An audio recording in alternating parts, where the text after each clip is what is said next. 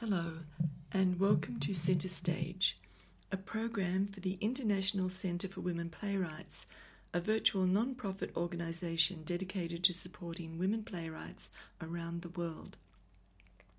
Centre Stage celebrates the work of members by showcasing excerpts of their work, followed by an interview where we can hear about their ideas and sometimes their process.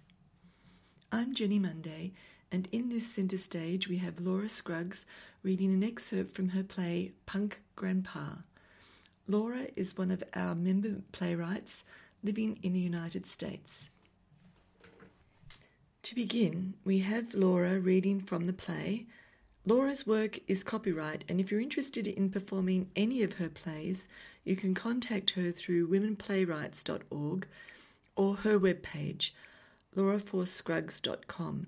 That's all in lowercase and one word, Laura for Scruggs, LauraForScruggs.com. Here is Laura reading from Punk Grandpa. Hello, this is Laura for Scruggs, and I'm reading the opening monologue of my play, Punk Grandpa.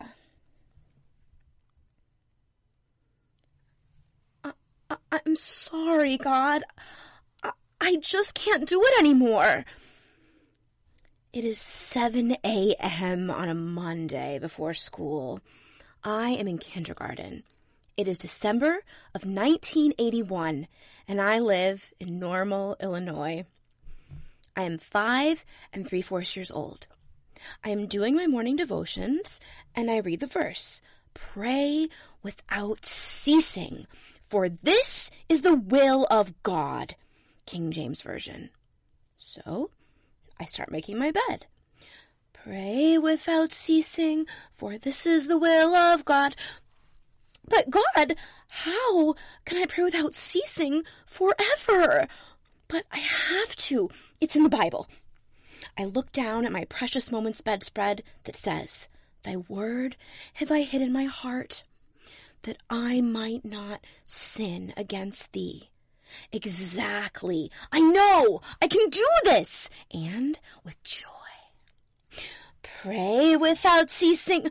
But God, how can I pray without ceasing during school? And after school? During play practice? I was a green bean in a play at church called Clarence the Carrot. And while playing over at my friend Elizabeth Rose's house tonight, there were elves that played hockey with ice cubes in her freezer. If I were praying without ceasing, every time someone opened the freezer door, bam! Oh, I would get hit with so many ice cubes. The morning before, while waiting for church to begin, I was holding my offering money in my right hand very tightly because I was nervous that I was going to lose it. But it got really hot, so I switched it to my left hand. It was then that I realized, too late, that I broke the Bible. I had sinned because of that verse. Don't let your left hand know what your right hand is doing. I was a very serious child. I had to get all A's in school, be top quizzer in junior Bible quizzing, be early for everything, be a good steward of my time, money, and talents for missionettes, Christian Girl Scouts, obey all grown-ups, and every time I saw a swimming pool, I had to swim the entire length of it underwater, both ways. Oh, it took a lot of work. I was exhausted. I might have been serious forever and started gathering animals for the ark if it weren't for my outrageous, unforgettable, wildly inappropriate Punk Grandpa. We now have a short interview with Laura. We met via Zoom, so there are a couple of external noises. But I started the conversation with asking the question, what happens next in the play Punk Grandpa? Grandpa comes on and they dance together pretty ferociously. And then she goes to his house. has breakfast, a breakfast scene before going to church. So the breakfast scene is when she pours a lot of syrup on her pancakes and her grandpa says, "Oh, that'll put hair on your chest." And she does not understand what that means. And all day long, adults are teasing her. And, well, I don't think it's bad to give away this part. He at one point when she's asleep, completely unbeknownst to her, he cuts off part of his hair on top of his head and tapes it to her chest. So she wakes up with hair on her chest the next day. And so it's obviously a comedy. Yeah. Did you write this for you to perform or for a particular company? I did write it to perform. It wasn't my idea, but I was in a playwriting class and someone said, this should be a one-person show. And so I had to get it done because I got into the Chicago Fringe Festival in 2013.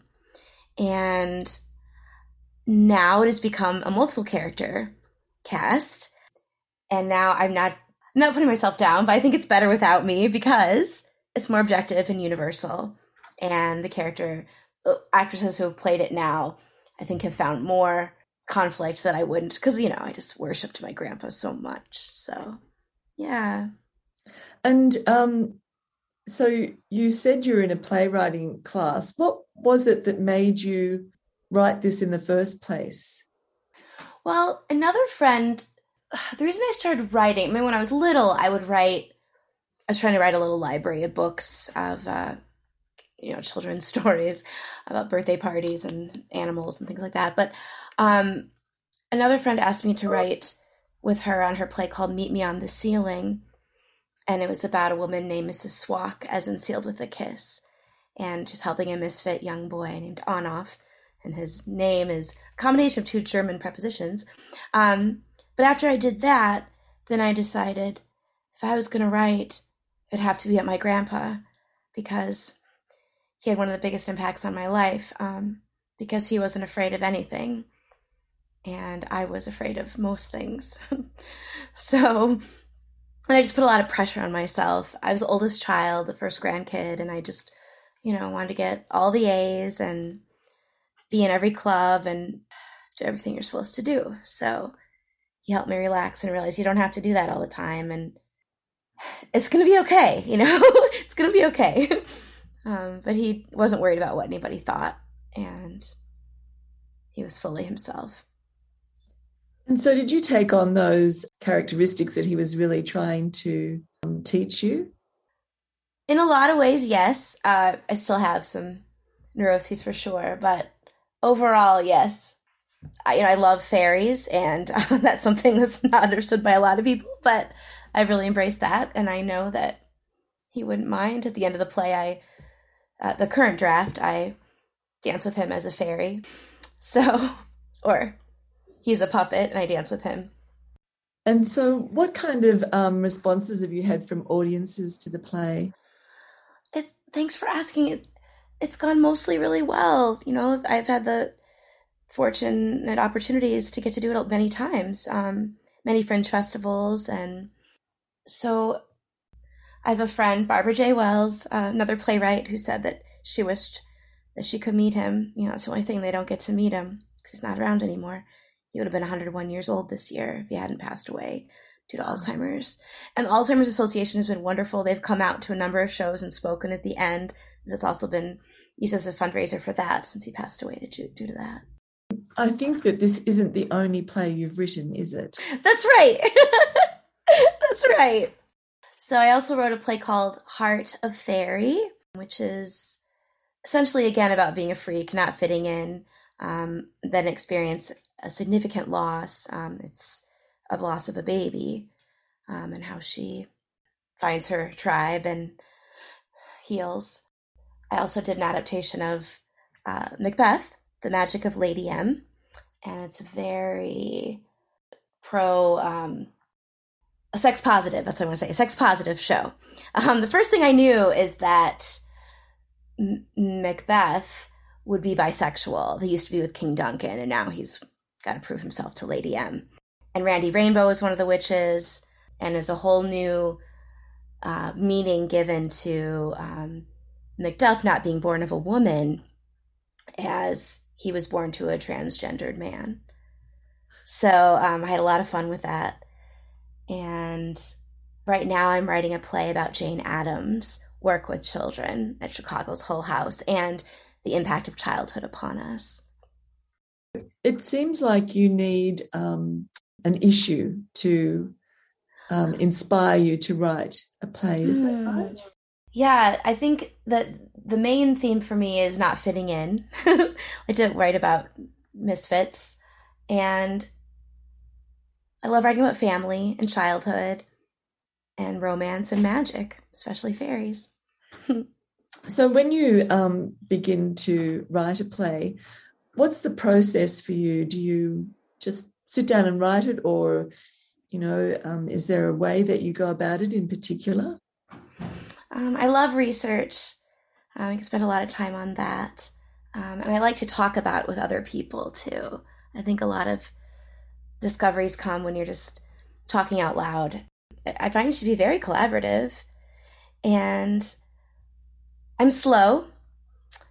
It takes me a long time. Actually, right now I'm doing another draft of Punk Grandpa that I also won't be in. And now it's switching more to the theme of Grandpa took care of her, and now she will take care of him.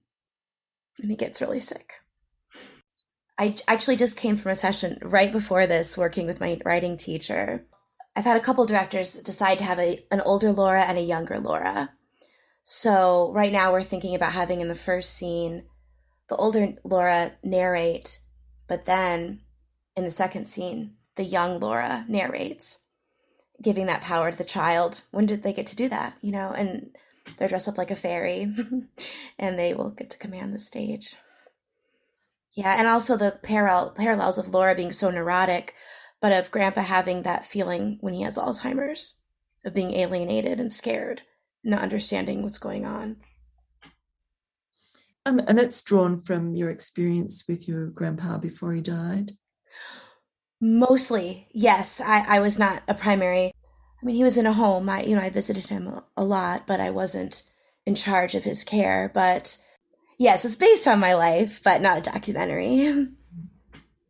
And you were just talking about having playwriting teachers. So this is where you get to discuss your ideas and expand upon them. Is that where you're kind of, working through your ideas with someone? Mm-hmm. Yeah, I really love to collaborate with Arlene Malinowski is her name. I met her through Chicago Dramatists, and she really understands my voice and really helps me tell my stories. It sounds like you're aiming for that unique voice. So when you were sort of saying that you like to write about misfits and different sorts of characters, it sounds like you're trying to lift them up, make them something really special. Mm-hmm. Definitely. Yeah, to celebrate it and just be full out yourself. Definitely a theme with my writing. Mm-hmm. And is it possible to kind of get down a little further into the nitty-gritty? So you're saying broadly what you're working on, and you like to research. What's the process? Are you writing while you research, or does all of the research happen and then you decide to write the play? How does it happen for you? I feel like there's always more research that could be done. But I still keep reading about Jane Addams because I'm obsessed with her. Because her childhood is such a direct parallel to what she ended up doing with her life. When she was very young, she had this very vivid dream that everyone in the world was dead except for her. And it was her responsibility to restart the universe. And she just knew that for some reason a wagon wheel was what would do it. And so she would go to visit the blacksmith and try to figure this out. But she also, when she was very young, her dad took her to a poor section of town, and she's like, why do people live like this? Because she was very rich. And her dad said, well, not everyone has the same opportunities as you, and if you do have resources, you should help others. And she's like, someday I'm gonna have a big house right in the middle of all like houses like this, not amongst other houses that are rich, but amongst houses like this, and invite everyone to live with me, and have a diverse group of people. How does that now go into the play? Are you depicting that in the play that you're writing? Currently it is in there, yes. Both of those scenarios showing how childhood is so important and directly impacts us. And then I show her work with the kids.